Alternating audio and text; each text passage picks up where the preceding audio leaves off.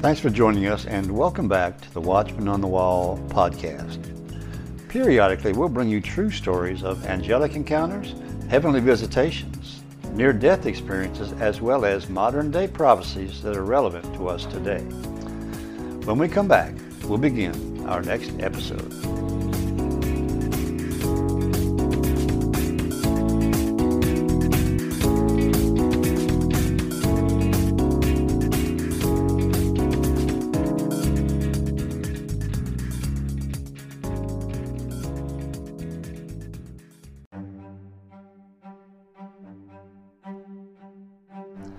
Hello and welcome back to the Watchman on the Wall podcast.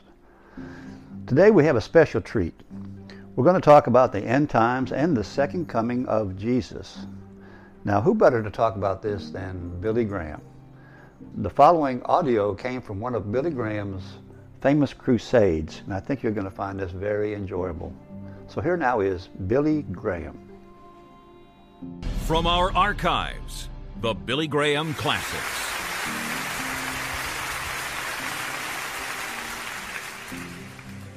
Now I want you to turn with me to the passage that Ralph Bell read to us, the 3rd chapter of 2 Peter. I wish I had an opportunity to go verse by verse in this chapter because it's one of the most important chapters concerning the coming again of Jesus Christ. I want to speak on the day of the coming of Christ. That day, it's called in Scripture. Now, when you woke up this morning, I want to ask you, what were your expectations of today? Many people began thinking, well, it's going to be just an average day. Nothing unusual about that.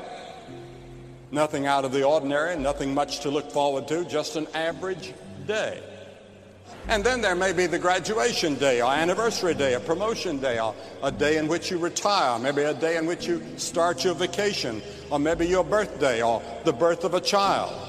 But tonight I want to talk to you about a day that is unique in the history of the world, the day when the Bible teaches Jesus Christ is coming back to this earth. And that day is on God's calendar.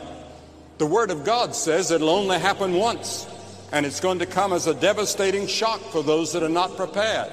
But for those who look forward to the coming of Jesus Christ, it's going to be a day of great joy. And the early New Testament Christians continually talked about and looked forward to that day, or the day, or the last days. These expressions are used throughout the New Testament. The last days. And we are living, I believe, in the last days. What kind of a day are we looking for? What's going to happen on that day? Well, first of all, it'll be a day of revelation. 2 Thessalonians 1:7 says, "And to you who are troubled, rest with us, when the Lord Jesus shall be revealed from heaven with his mighty angels." He's not going to come riding a donkey the next time. He's going to come with the mighty angels of heaven. It's going to be the personal return and appearance of Jesus Christ. After the crucifixion and the resurrection of Jesus, the Bible says he appeared in person to his disciples and to 500 of his followers.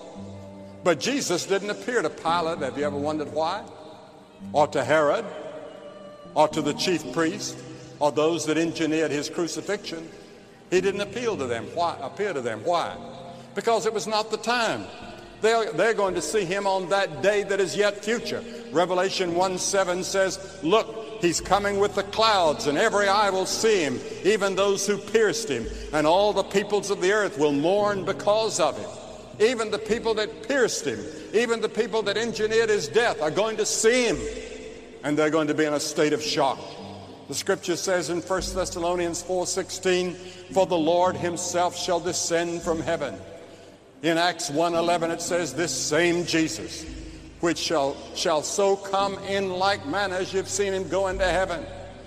And they were watching to see him go into heaven, his ascension, and it says he disappeared into a cloud. I think it was a cloud of angels come to escort him back to heaven, because there were angels that came when he was born. They escorted him to earth, and now he's going back to heaven after his resurrection, and they've come to escort him back. You know, before a great work of art such as a statue or painting is presented to the public, it's usually kept hidden. People may know that the work's being prepared, They may even know the location, but they've not seen it. And when the day of the presentation arrives, the artwork is covered by a cloth until the moment of unveiling. People come with great anticipation, and the event is often preceded by a ceremony. And when the covering is removed, the work of art stands unveiled, open for all to see. That day, the Scripture says, it'll be the unveiling of one who's been hidden. Today is the day in which Christ is hidden. He's not here in person in the sense of his flesh. He's not seen. Whom having not seen ye love, said Peter in 1 Peter 1:8. But in that day, he's going to be revealed. You see, this is a day of faith. We come to him by faith, but then it's going to be sight. We're going to see him person to person.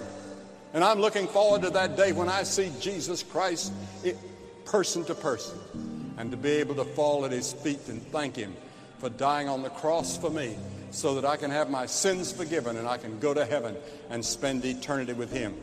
You know, in Eastern countries, in many Eastern countries, a man is presented on his wedding day with his bride. First time he's ever seen the bride is on his wedding day. She's hidden under a veil.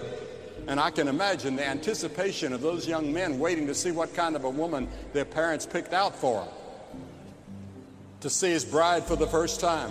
We love Christ, but we've not seen him. He's hidden beyond a veil. We long to see him in person. Now we see through a glass darkly, but then face to face, the Scripture says. We will see him with his mighty angels. What a day that's going to be when he comes like lightning from heaven, like a crack of thunder. And then secondly, it'll be a day of condemnation. To believers, it's going to be a time of ecstasy and joy and excitement and glory. But to those who do not know him, it's going to be a day of judgment. God has placed within us a strong desire to see justice done in the world. We cheer when the good guys win and the bad guys lose on television. We applaud the legal system when it brings to justice a person who has brought great harm to others. We applaud the legal system when it does something to bring about social justice in our communities. Yet many people refuse to believe that God will one day bring justice to this earth, but he's going to do it, and it's going to be on his terms. To every one of us, we're going to have to face the judgment. God is perfect in love and justice. God is a God of love. Don't leave here and let people think that God is not a God of love. The thing that I want you to remember most out of this whole crusade is that God loves you. No matter who you are, what your ethnic background is, how many sins you've committed, God loves you, and there's nothing you can do about it. God is going to keep on loving you to the very grave. He loves you. He is a God of love, but he's also a God of justice, and he's going to bring people throughout the world to a place of judgment and bring justice to the world. In 2 Thessalonians 1, the 8th to 9th verse, it says, in flaming fire, taking vengeance on them that know not God, and that obey not the gospel of our Lord Jesus Christ, who shall be punished with everlasting banishment from the presence of the Lord, from the glory of his power. Think of that. The Revised Standard Version translates this verse as exclusion from the presence of God. You see, what it really means is that those of you that are lost, those of you that don't know Christ as your Lord and Savior, you may be a member of the church and all that, but deep inside you're not sure how you stand before God, and you may be lost. To all of you, you're going to catch a glimpse of Christ in his glory. You're going to see all the glory and all the thrill and the joy of heaven for one moment, and you'll carry that memory throughout eternity, but you won't be able to enjoy it. You're going to be excluded from his presence, the Scripture says. I remember when I heard about that for the first time from a Greek scholar at Cambridge University. I remember the impact that made upon me when he said that that's what that passage means.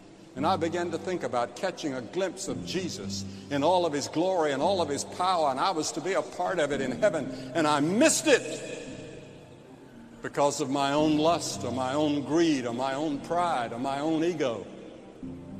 or because I wouldn't surrender to Christ on the cross. It also is going to be a day of salvation. A day of salvation. That's where we come to glorification. You've heard of salvation and sanctification. That is called glorification. Who are the objects of salvation? What's the nature of salvation? 2 Thessalonians 1:7 says, rest.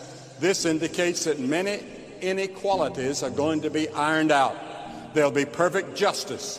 The poor of the world will have their needs met, and many of the rich will become poor. You remember the rich man and the poor man Jesus told about? And the poor man died and went to heaven to be with Jesus. And the rich man, who had no time for the poor, died and he went to hell. And there was a great gulf between them. And the rich man cried out. He saw Abraham. He cried out and said, come and just bring one little bit of water. Just touch my tongue with water. And please go tell my brothers not to come to this place. It's terrible. Whatever hell is, it's separation from God. Heaven is described in terms that indicate the important thing, though, is not going to be our joy.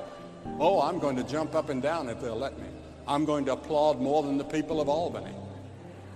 I'm going to applaud the Lord Jesus Christ until my hands fall off.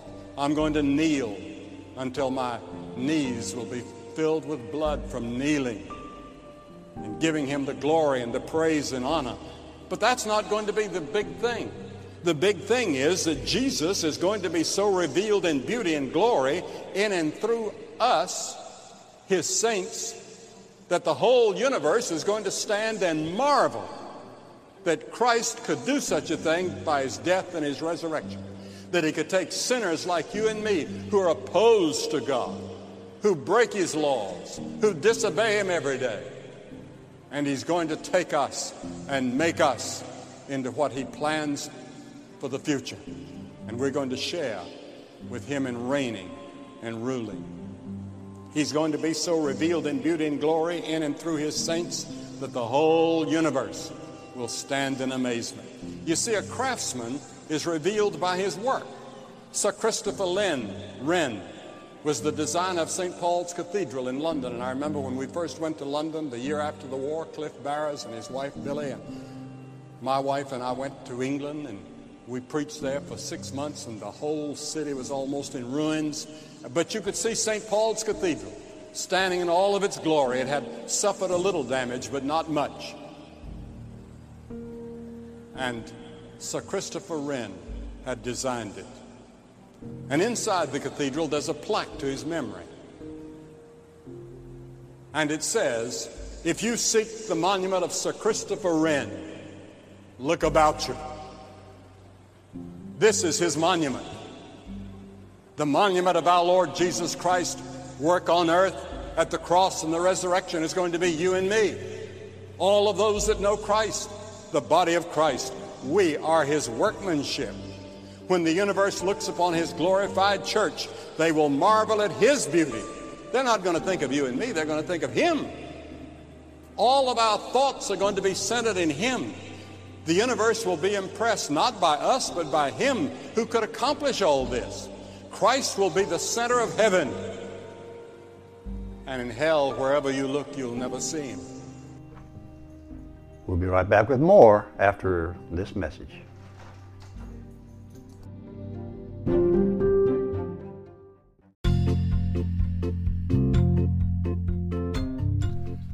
Hello again. This is The Watchman. Please join us each week for an exciting and inspirational podcast dealing with angel encounters, heavenly visitations, near-death experiences, as well as modern-day prophecies that are relevant to us today.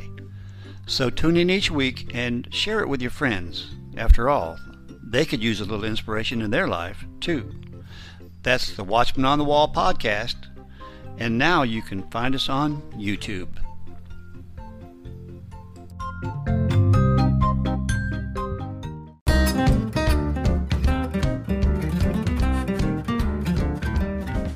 Please join us on the Watchman News Network. It's a video news presentation of relevant stories dealing with end-time topics. Just subscribe to the Watchman on the Wall podcast on YouTube, and you will instantly have access to our latest WNN report. That's the Watchman News Network, exclusively found on YouTube.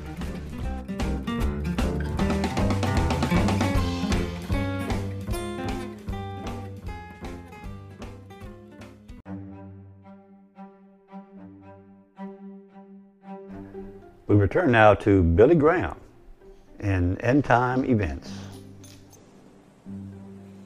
This is the day which the Lord hath made. Let us rejoice and be glad in it, the Scripture says. There's going to be a day when Christ comes back. Now today, when he's coming, is a secret. According to a recent New York Times article, last year the United States government created 6,800,000 classified messages and documents. Now that's a lot of secrets. And of course we all know that those secrets have leaks. But God has one secret that he's revealed to no one. No one, and we're not even to speculate about it. And that is the day and the hour of his return. We don't know. But Jesus, before his death, took his disciples to the mountain, and they privately asked him, Lord, when are you coming, and what are going to be the signs of your return? What can we look for just before you come back? What will be the indicators of your coming again and the end of the world, or the world system as we know it, which is dominated by evil? And Jesus replied, not of that day nor hour knoweth no man, not even the angels know, only my Father knows.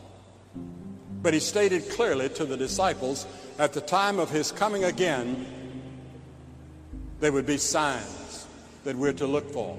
And what are some of the signs that he left? First, he said there will be wars and rumors of wars. Doesn't that sound like the headlines of our papers all the time?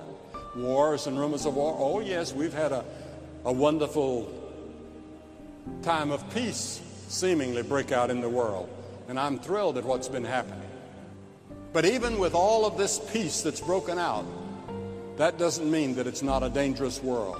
The Economist in London the other day ran an editorial and said the world is still a dangerous place. The end of the Cold War and the new relaxation between East and West have tempted some to believe that peace is the order of the day. The Economist said it is not. We get rid of one big source of tension, the world still has a lot of little ones. Neither hatred, intolerance, nor aggression, nor even the clash of ideas died in the changes that took place last year and this year. Peace is breaking out, but so is conflict. And then the second thing he said, many will come in my name saying, I'm Christ. I'm told that there are more than 400 people in Los Angeles alone that claim to be Christ. He said there will arise false Christs and false prophets and shall show great signs and wonders. And many people today are teaching that we are God. All you have to do is to get in touch with the power that's within yourself. Unleash it, and you can solve all the problems of life. And then, thirdly, Jesus said the masses will be overcharged with surfeiting and drunkenness and the cares of this life. And so that day will come upon myriads of people unawares. In other words, we're going to be having such a good time and be in all of our parties and going to all the nightclubs and all the excessive drinking and drug use. The sex and violence are major threats to the current generation, it said. And they are major threats, but Jesus predicted all of that. He said they'll be living like in the days of Noah, eating and drinking and marrying and giving in marriage, exchanging wives. And that's all going on today on a scale we've never known before. The social critic and author Tom Wolfe, commenting on the 1980s, called it a decade of money fever, in which the idea of sexual immorality came close to vanishing. Where are our moral values? We go to the talk show people, and they tell us what the moral values are at that present moment. And I know one of those people, and have known him for a long time. And he used to have strong moral values, but over the years he himself has succumbed until now when you watch him on television, you see that he's slipped a long way from where he used to stand. Jesus made it plain There would be untold wealth and greed and overindulgence as we approach the end of the age. One newspaper columnist called our American lifestyle a Babylonian existence. And then fourthly, Jesus said there would be famines in many places and pestilences, not universal, but in different places, he said. And much of the famine in the world today is man-made, the result of political struggles and civil war. Look at the famine in Monrovia, Liberia tonight. 500,000 people jammed into that town. There's no water. The water has been cut off for 10 days. There's no food. There's no rice. And disease is breaking out. What's going to happen? And that's happening in many parts of the world. It's happening in places in India, and it looks like war between India and Pakistan is very, very close. And we see all of these things taking place now. And they're all things that Jesus predicted would be happening just before he comes. Americans spend billions of dollars annually on reducing programs when the rest of the world are just trying to get enough to eat.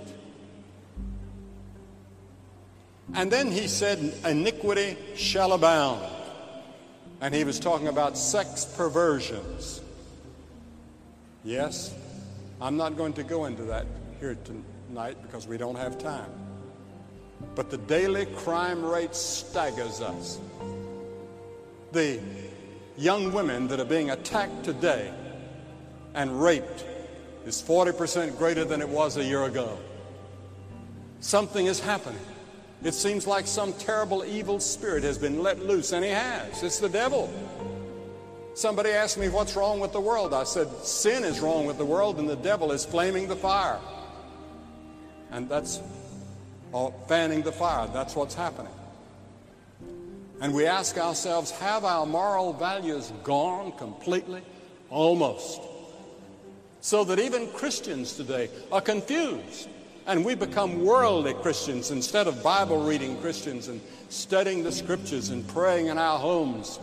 We sit in front of that little box and get our moral values from there. And then he said there'll be an increase in earthquakes. There's some 6,000 earthquakes detected throughout the world each year. The average death toll from earthquakes in the 20th century has been 20,000 people every year. In Armenia in 1988, there were 25,000. In Iran a few weeks ago, there were 50,000. Earthquakes are increasing. In 2 Peter, he says, since everything will be destroyed in that day, what kind of people ought you to be? We now have the ozone effect. Everybody's getting concerned about the environment. They ought to be, because in this passage of Scripture, it teaches that the earth is going to melt. It's going to fade away. Something's going to happen. Some climactic thing is going to happen. And it seems to me that what we're reading about in the ozone effect is the thing that Peter is talking about. And he said, since everything will be destroyed and changed in this way, what kind of people ought you to be? You ought to live holy and godly lives as you look forward to the day of God and speed its coming. The Christian is not a dropout from life. On the contrary, it is believing that Christ will return that gives us the confidence and the courage to live as we should today. Knowing that Christ is coming back makes me want to work that much more. I want to feed more people. I want to preach to more people. I want to help more people who are starving and homeless. It encourages us. It's an incentive to get out in society and do the best we can. We know that the whole world is not going to be saved, but coming out of the world are going to be people who will be saved.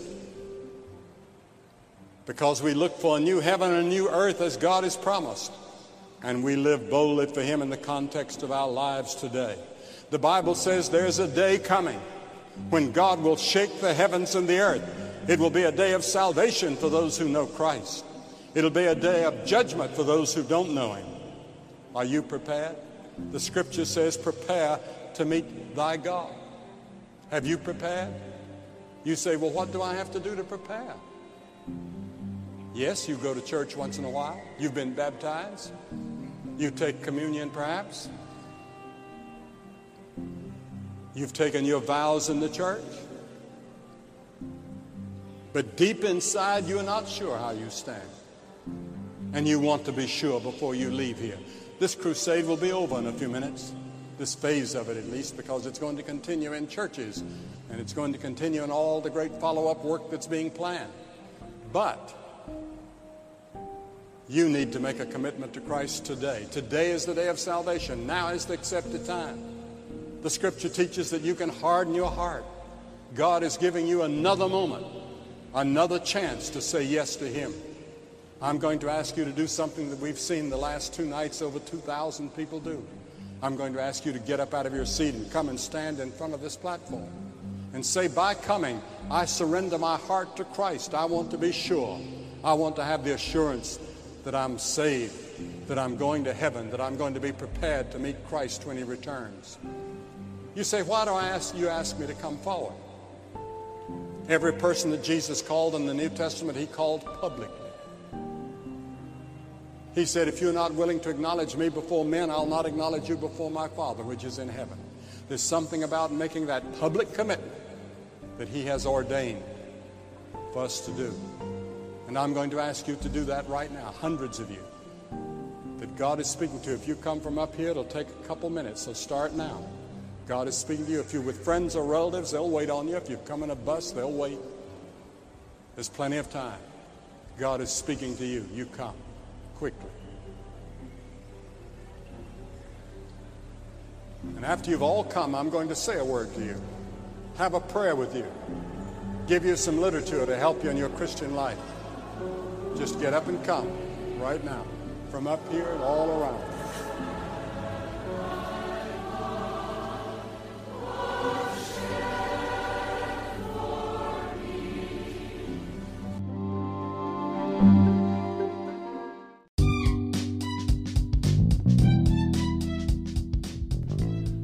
Hello again, this is The Watchman. Please join us on our new video channel called Encounters from Beyond the Veil. It's the same exciting content as our audio podcast, but in a shorter, but yet a video format. Also, please subscribe so you won't miss any of our episodes. That's Encounters from Beyond the Veil, exclusively found on YouTube.